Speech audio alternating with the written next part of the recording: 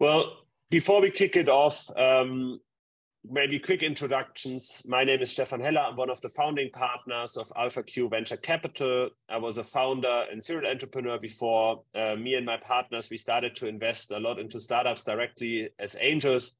We realized angel investing doesn't really scale. And so for us personally, we wanted to have a more scalable way to invest into venture capital. And so we built a semi-liquid fund of VC funds. So you can think of it like in sort of ETF for venture capital in the vision, right? Today, it's not yet fully listed or fully liquid, but it's a stock corporation offering investors very easy access to venture capital, especially early stage funds. We invest in emerging managers and established managers, and investors can get dividend returns, but can also, if they are not happy with the performance or if they want to allocate their assets slightly differently, they can easily sell their shares. And with me today is our esteemed colleague and VP of Investments, Amir. Amir has been with us for almost a year now. Almost, the OG, let's say, in our short company history. And Amir was before us for 8 years or over 8 years at Vintage Investment Partners, one of Israel's largest VC fund of funds, is an extremely experienced fund of fund investor, and not just a great investor, but also a great colleague who is, for us internally, doing always great analysis on the current state of the market, looking at not just the VC funds and what we see is that are the developments there, but also the developments in the LP ecosystem. And so every quarter we are hosting these updates to get a little bit, take out the crystal ball, look into the future, but also look at the past couple of months and quarters and how the VC ecosystem has developed. So Amir, anything else you want to mention, maybe apart from your successful move to your permanent residence in Munich? Thank you, Stefan, for the very generous introduction. Thank you, everybody that is joining us today. I think we can kick it off and start the presentation. If Stefan, you can either allow me to share or share the presentation that I just sent you. Yes. That'll be very helpful.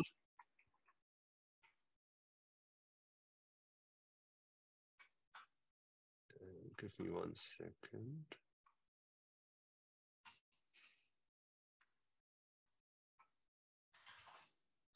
Sorry, now you should be able to share. Sorry for that. Let me try to do this. No worries. Yes.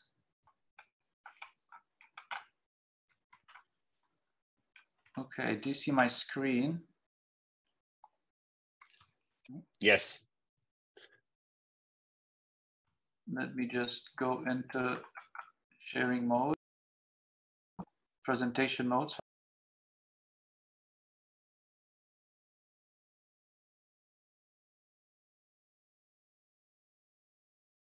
Amir, you're on mute.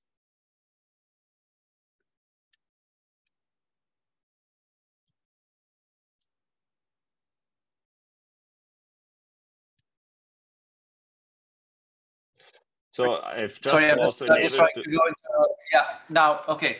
Now we got it. Yeah, perfect. So I just also enabled the chat. It wasn't enabled before. So it should work for everybody to ask their questions in the chat. Thanks a lot, Amir. Please go ahead. Perfect. Yes, let's kick it off. Okay, hello everyone. As I mentioned, my name is Amir Awadi and I'm VP of Investments at ALPHA-Q Venture Capital. Today we're going to go through some of the updates and observations that we've been seeing during Q4 and across the full 2022. I'm going to start with a high level on some of the observations, and then we're going to do a little bit of a deep dive into some of them. So in terms of overall, 2022 was a very good year for VC, and we will go into the reasons in a second. But in terms of investing activity, we continue to see funding volumes fall for the fourth consecutive quarter. However, 2022 in total still exceeded 2020. In terms of valuations, while we have previously expected to see the decrease in late stage valuations trickle down to the seed stage, the data actually showed a slightly different picture, which we will touch on in a second. In terms of VC fundraising, the quarterly downward trend we witnessed from Q1 to Q3 of 2022 continues into Q4, which accounted to only 6% of the total fundraising throughout the year, with where we're seeing allocators shifting their capital from emerging to more established managers. And looking at the dry powder, it has actually reached new record high as VCs continue to deploy slower than they raise. And then finally, when looking at the exit markets, we see that the M&A activity started to rebound as we had predicted in our previous webinar. Now, slightly diving deeper into each of the, let me go, yes, slide. Yes. Diving a bit deeper into each of the sectors. So as I mentioned, overall 2021 was a very good year for VC. If you look closely at the total numbers in 2022, most market indicators, while lower than 2021, which we all agree was an abnormal year, were still higher than the prior years, with funds raising a total of $415 billion throughout the year versus 615 in 2021 and 297 in 2020. However, it is very crucial to examine the quarterly trend, which, as you can see in the chart, indicates a sharp decline in funding activity between the first and last quarters of 2022, as we had predicted previously. This begs the question whether this drop in activity is merely the after effects of 2021, or will this trend continue into 2023 and maybe even 2024, or in other words, is the VC industry facing a long-needed reshuffle? We think that 2023 won't hold any major surprises for the VC industry, and that VC managers will continue to be careful in deploying their capital as they assess their LPs' appetite for their future fundraising cycles. Now, if we zoom in on Europe, as you can see on the chart on the left-hand side, funding in Europe has not dropped as sharply as in the rest of the world. Now, this is mainly due to the fact that 2021 did not have as much of a positive impact on the European VC ecosystem as it did, for example, on the US ecosystem. Overall, we are very pleased to see lower funding volatility in Europe, indicating a much more stable ecosystem. Moreover, if you look at the chart on the right-hand side, comparing Europe to the remaining major markets, US and Asia, Europe has actually gained share in funding volume, standing at 24% compared to 35% and 33% for US and Asia, respectively. Now, taking a closer look at valuations. While we were expecting to see the decrease in late-stage valuations trickle down to earlier stage in Q4, the data is actually showing a different picture. Starting with looking at late stage, we can actually see a slight increase in the median pre-money valuation, a roughly 10% increase from $55 million in Q3 to $60 million in Q4. Now, when taking a look at early stage valuations, we can see that the median pre-money valuation went down a little over 10% from $45 million in Q3 to $40 million in Q4, and are now at late 2020 or early 2021 levels. But what's mostly interesting, however, is zooming in on the seed stage valuations. We can see that there are actually a slight upwards trend in the median pre-money valuation during 2022, which can be mainly attributed to a few things. First, many of the micro funds that have emerged in the last couple of years are actually focused on seed stage, increasing the amount of funds investing at the seed stage and increasing the competition.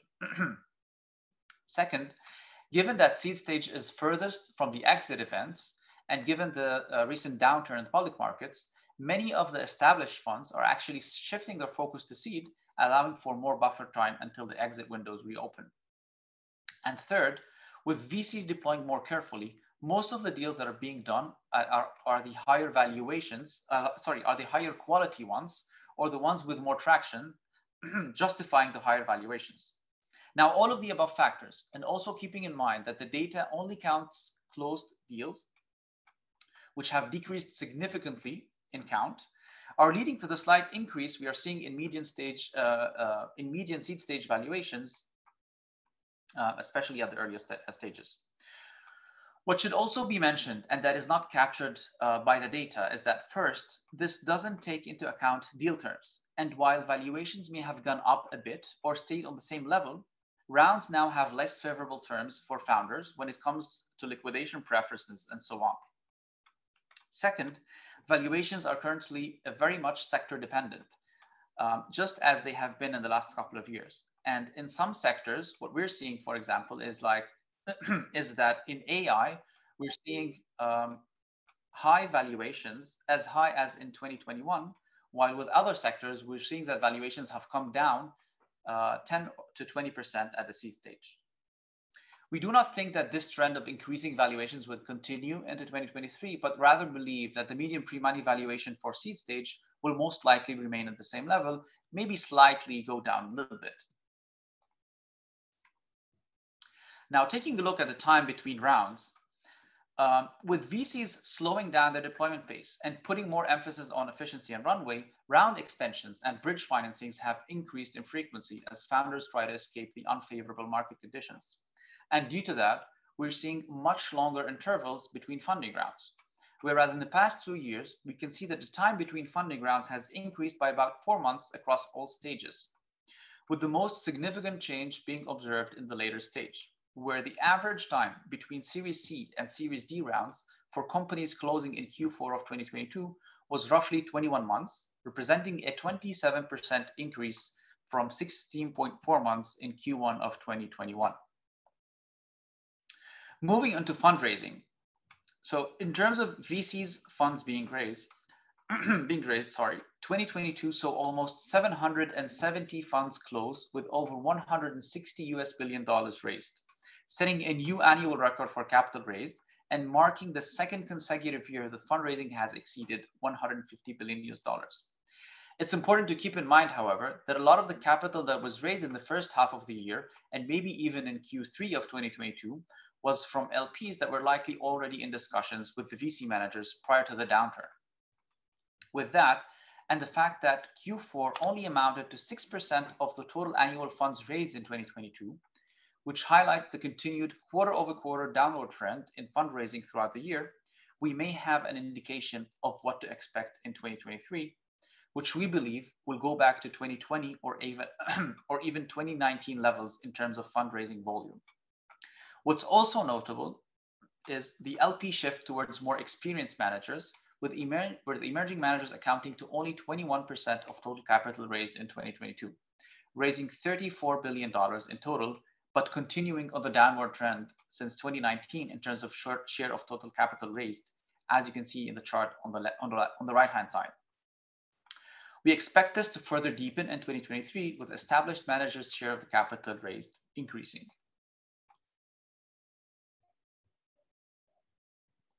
Now, looking at dry powder, we can see that a total of $55 billion were added in 2022 compared to $41 billion in 2021. And despite the quarterly decreasing trend in fundraising in 2022, VCs still continue to deploy capital much slower than they are fundraising.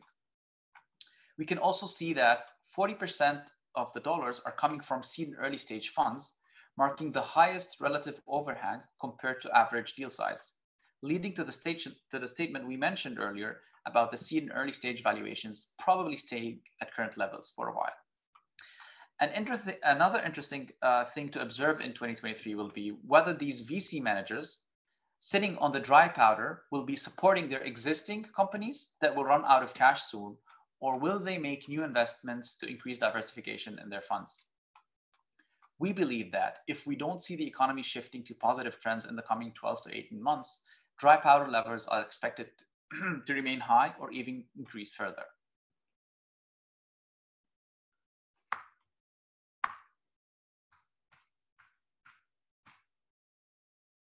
Now, taking a closer look at the exit environments, after three very strong years of IPOs from 2019 to 2021, including a record year for 2021, the IPO window has actually closed, which led to the increase in the M&A activities share of the total exit value in 2022. Now, the recent decline in late stage valuations offers investment and takeover opportunities for private equity firms and corporate investors. And similar to VC funds, private equity firms have also piled up record amounts of dry powder, setting funds in an ideal position to capitalize on the attractive acquisition targets in the near future. We expect to see more and more M&A activity during the second half of 2023, which will be a very good opportunity for VC fund managers if they know how to capitalize on it, especially on the emerging side, and they could start showing some realizations and DPI, resulting in renewed LP appetite for VC going into 2024. Now, finally, as you know, VC as an asset class is driven by the power law, which means that most of a fund's return will come from a few of its portfolio companies. And the same can be said about a portfolio of funds. As you can see on the left-hand side, between 2005 and 2015, only 31% of VC funds were able to generate over 20% net IRR, with the top decile returning over 35%. So choosing the right funds becomes even more critical in a rising rate environment or a downturn versus during a bull market where all indicators were going up. So to summarize, and as a finishing comment, our recommendation to LPs allocating in the VC world would be to put in more effort in selecting and getting access to top quartile funds in order to still meet their VC target returns, or alternatively go with a fund of funds such as AlphaQ to be able to build a well-diversified portfolio of funds. Now, moving on to the Q&A section and handing it over to you, Stefan. Thanks, Amir. We already got a question from Andreas in the chat. He asked us the data is consistent across multiple GP investment theses, or if you see outliers in, for example, consumer tech versus deep tech versus biotech. Yeah, exactly. This is, I briefly touched on this on the valuation sector, right? So just as we're seeing increased valuations for sectors such as AI, the same goes for fundraising and investment activity, right? Some sectors are gaining more interest from VCs and from LPs, while others are seeing a decline. Unfortunately, not all of the data providers show this breakdown in terms of specific sectors, but we are seeing at AlphaQ, from speaking with different funds, is definitely that deep tech, AI-focused funds are seeing more interest, increased interest from LPs. And the same goes for companies or startup raising in the sector, seeing more interest versus other more traditional or capital-intensive sectors. Yeah, no, and I think from what we are seeing also, and I mean, you can talk a little bit about our own portfolio and experience there. I mean, we've now allocated to 9 funds with about 80 underlying companies. And I think partially our investment strategy right now, our investment strategy was always to do 50-50 emerging and established managers.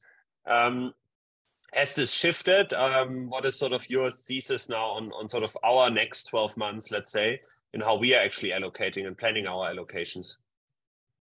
Yeah, it's a good question. As we have mentioned previously, our investment strategy is very much set, but it's also dynamic and has to take into account the changing market environment when it comes to sectors, geographies, and so on and so on. So naturally, we have different trends that we think are going to be the value providers or the value creators in the next 10 to 15 years. And we want to make sure that across our portfolio, we have exposure to these trends. We want to make sure that we have exposure to specific types of fund managers, whether established or emerging.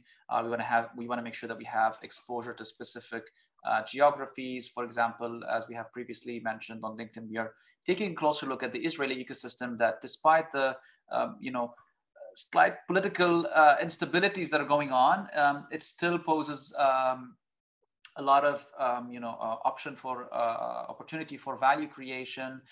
Founders are still building great companies in different sectors and so on, especially on the deep tech side. So we are always adapting our strategy to make sure that we are covering these specific trends, specific sectors, specific geographies, and so on. Yeah, no, I obviously I agree. But also, what sorry do to you cut see? you, Stefan, but also Yeah. I forgot to mention on the climate side, for example. Oh, This yes. is a big problem, right? This isn't like a hypothetical anymore, but also a big opportunity to both do good and do impact, but also enjoy outsized or outlier returns in terms of VC value creation. So that's what my colleague Elena has been doing recently, focusing on identifying some of the best up-and-coming climate tech focused fund managers. Yeah, I mean, we talked about this a little bit in our last webinar with Nucleus Capital, it was the last one, where we talked about food tech, and obviously there are also plans for Nucleus 2, the next fund, and what they're doing around climate there.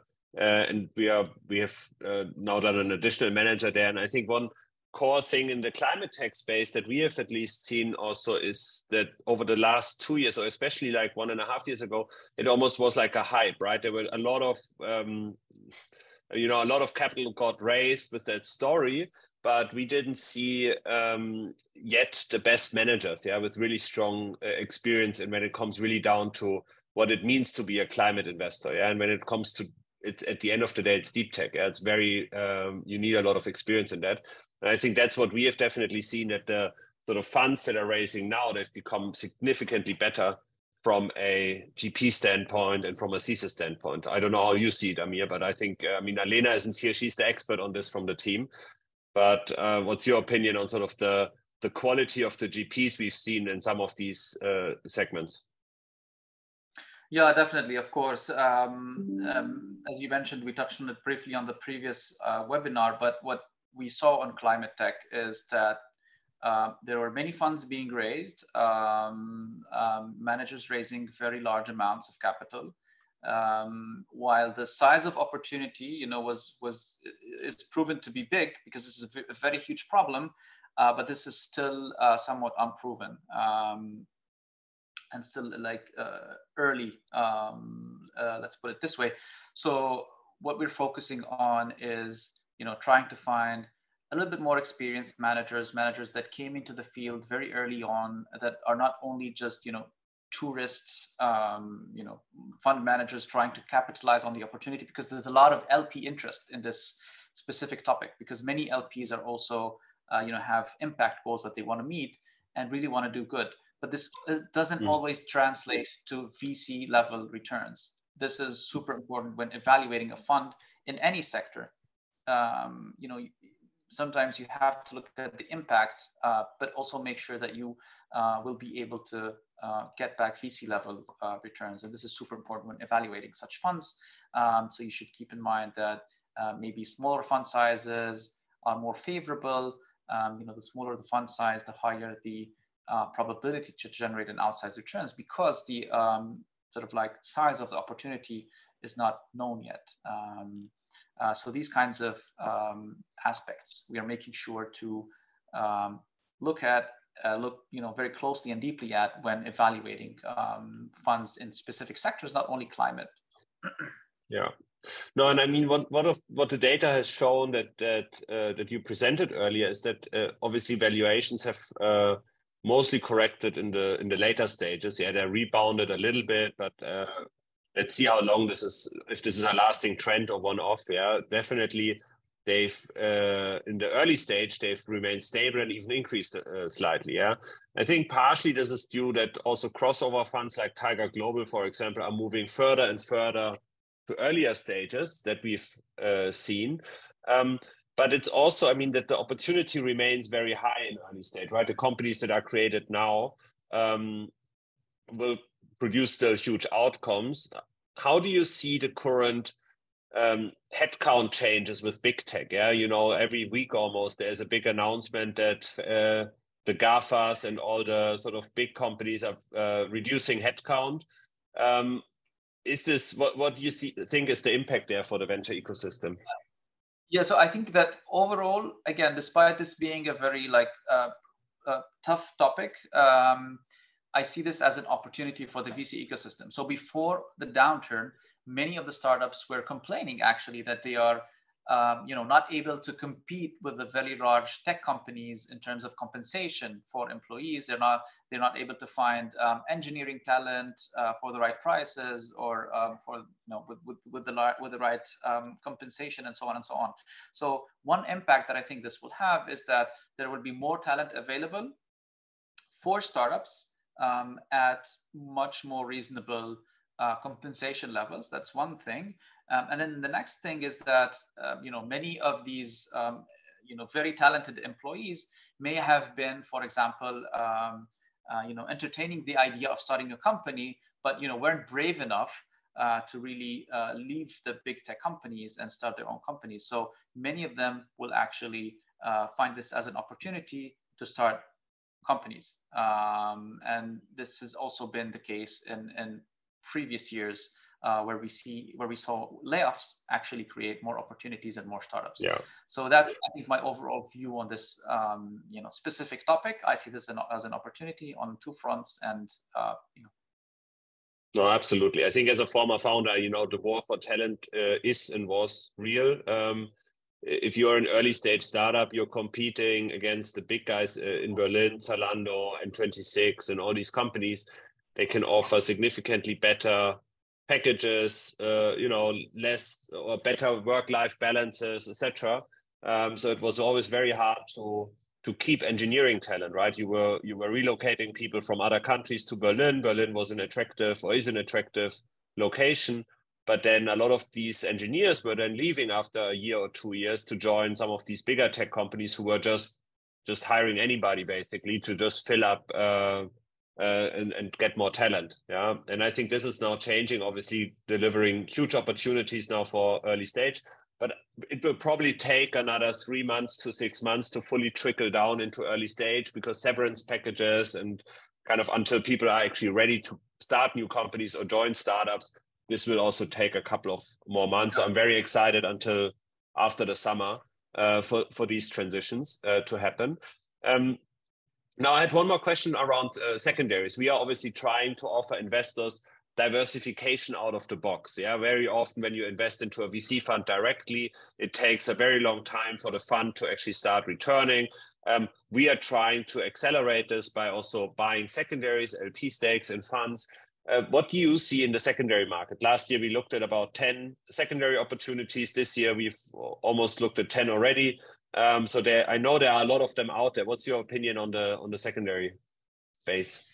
Yeah. Actually, just a small correction. I think last year we looked at closer to 15 to 20 opportunities. I agree. Some of them were a little bit not relevant, when it comes to pricing or in terms of secondary strategy on our side. But we saw a lot of deal flow on the secondary side last year. Another increase from the beginning of this year. What is different this time around is that funds are starting to write down some of the major value drivers in their financials. So the discount and the expectation gap between the seller and the buyer is closing or narrowing. And while there was a lot of deal flow on the secondary side last year, there weren't a lot of LP secondary transactions happening or really closing. There were some direct secondary opportunities, for example, happening, but not a lot of LP secondary transactions. And what we think is going to happen this year is we're going to see a lot of secondary activity on the deal flow side, but also on the closing side. We are now looking at a couple of opportunities which have a good possibility of happening. And this is what we're also hearing from other players in the market. Secondary deals are becoming more attractive. Sellers are becoming a little bit more maybe distressed, or maybe more eager to sell, maybe not distressed yet, maybe more eager to sell, and are actually started to realize that the previous 2021 valuations are not relevant and maybe don't make sense anymore, and are accepting higher discounts. So we'll see an increased secondary activity in 2023. Yeah, no, for sure. Now we got a question here in the Q&A, and we can widen that question maybe generally to emerging markets. The question is specifically around how LPs and probably also especially us, how we is looking at the Southeast Asian VC landscape.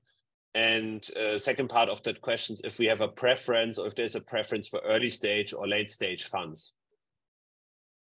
Yeah, to be honest, we're seeing a lot of deal flow in terms of mostly emerging managers on the emerging market side, right? From Latin America, which is a little bit more developed at the moment, but also Africa, Southeast Asia, and so on.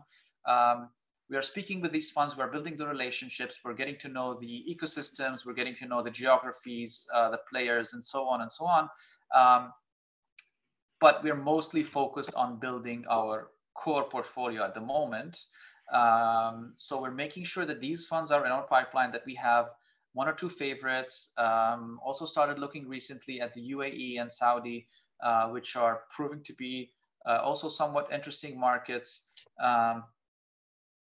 Just to make sure we have a readily available pipeline of funds that we think are super relevant and as big as the market opportunity in these specific geographies, but haven't pulled the trigger yet. And to the second part of your question, whether LPs are preferring late stage or early stage or late stage in these specific geographies, most of the deal flow we're seeing is for early stage funds. We're not seeing a lot of later stage funds in these geographies. Many of the later stage capital in these geographies is either coming from corporate or strategics, or from US or European larger growth stage investors, but they will only sort of like look at the top, 1 or 2% of the companies in these geographies. But yeah, I think that in general, later stage capital is still not as available in places like, in geographies like Africa and maybe Southeast Asia. Yeah, I mean, we are very focused with our fund of fund. We are focused on mostly early stage and early growth funds. Yeah, because I think especially right now, if you're building a portfolio that is fresh, the early stage companies of today, they will be the winners of tomorrow. Like late stage right now, because of at least that's sort of my personal opinion, and Amir, I would love to hear your also thoughts on this. I mean, we've discussed this previously, but it's still, if you're now a growth investor right now, a lot of the companies that were a little bit higher valued, if you're now going in there, you need to do somehow structured rounds, yeah, or somehow have liquid prefs or some sort of structuring in there, because it's going to be very, very hard to keep the equity story growing linear. And that usually as a founder, I know by myself, like as soon as you start tweaking the terms and start kind of structuring rounds, and the equity story doesn't become so sexy anymore, it starts to become very, very difficult usually to then raise follow-on rounds, incentivize the team, incentivize early investors who are usually the ones that are helping you to get there. So there are multiple like issues around this.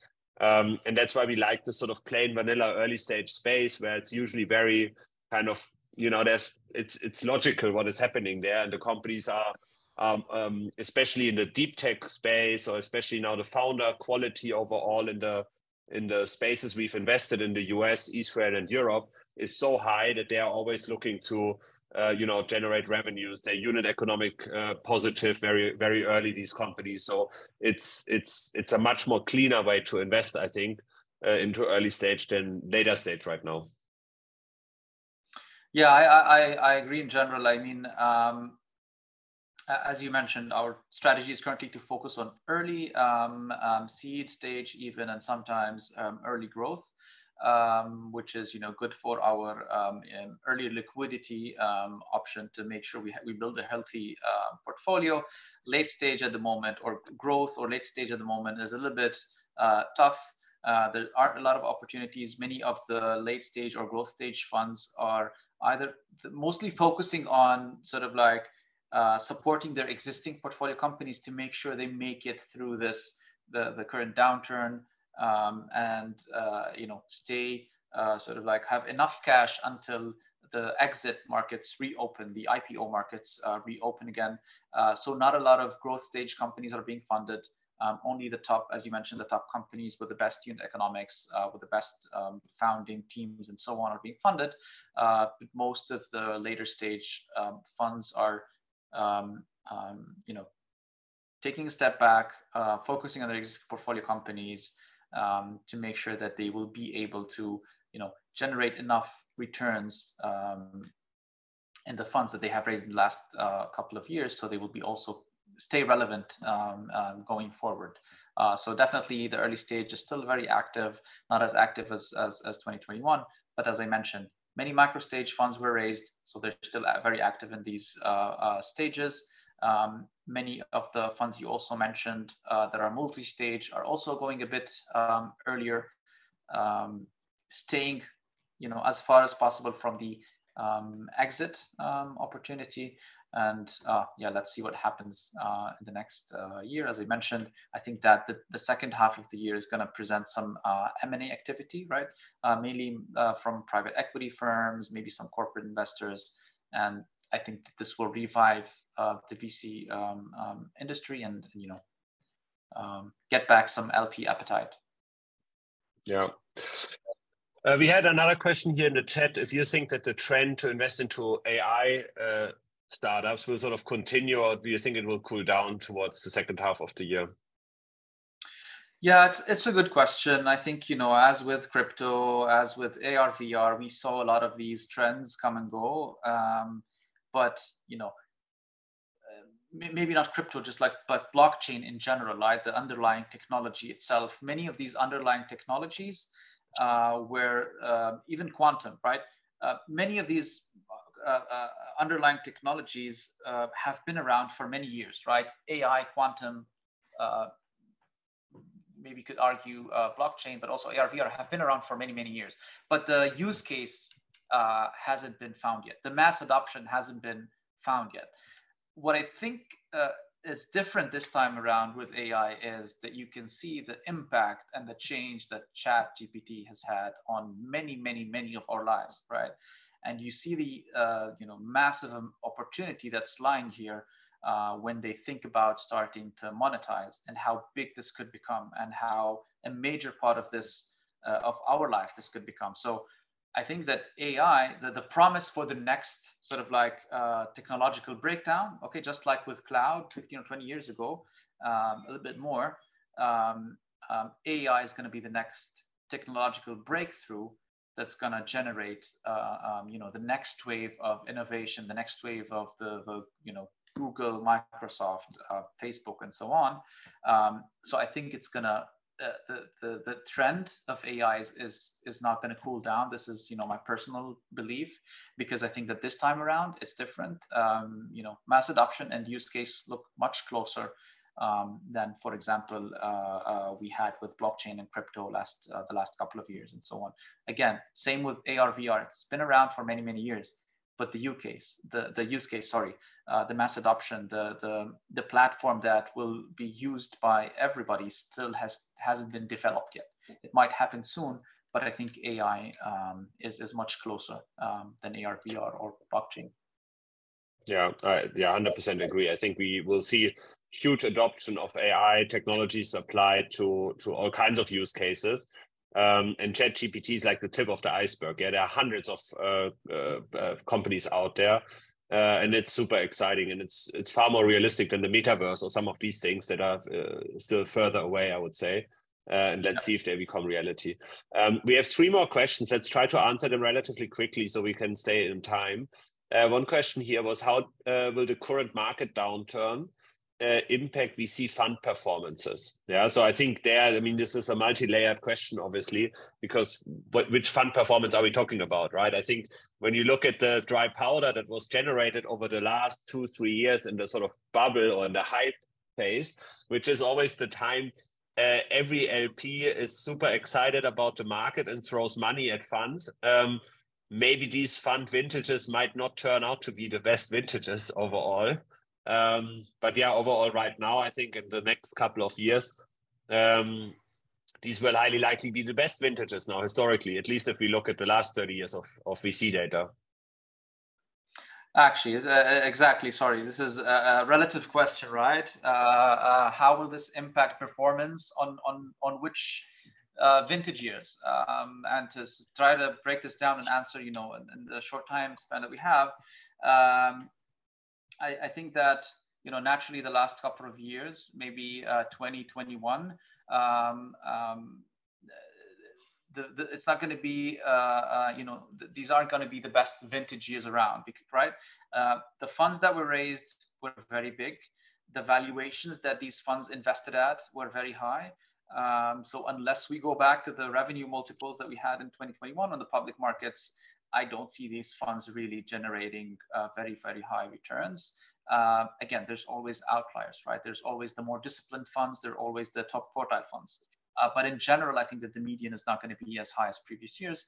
And thinking about the like 2022, 2023, I think that, again, as with historical data, as has historical data shown, recession or downturn years, are some of the best vintages, right? As you mentioned, layoffs create opportunities, prices go down, fund sizes go down, and so on. So I think that 2022, 2023 are going to be very, very good vintages going forward. We will know that in 10 years, but let's see. But one last thing to mention: a lot of the performance, that VC has generated in the last few years is only on paper, right? So the question now is how many of these funds are going to be able to translate this performance into cash? And I think some of it has been translated during the IPO, SPAC, M&A activity that we saw in 2021. But I think that M&A will be a major driver for realizations and distributions in the next year or so, 12 to 18 months, let's put it this way. So I think some of it will be translated, but naturally not all of it. Yeah, I mean, M&A is right now the only the only realistic exit opportunity. Yeah, IPO markets are not really happening. I know that in Europe there's a little bit of discussions. We hear of investment banks trying to pre-market some IPOs that might happen, but let's see. Yeah, I'm still kind of skeptical that the IPO window will open up again. But let's see. Yeah, I think overall we are very bullish. Our portfolio is looking extremely healthy.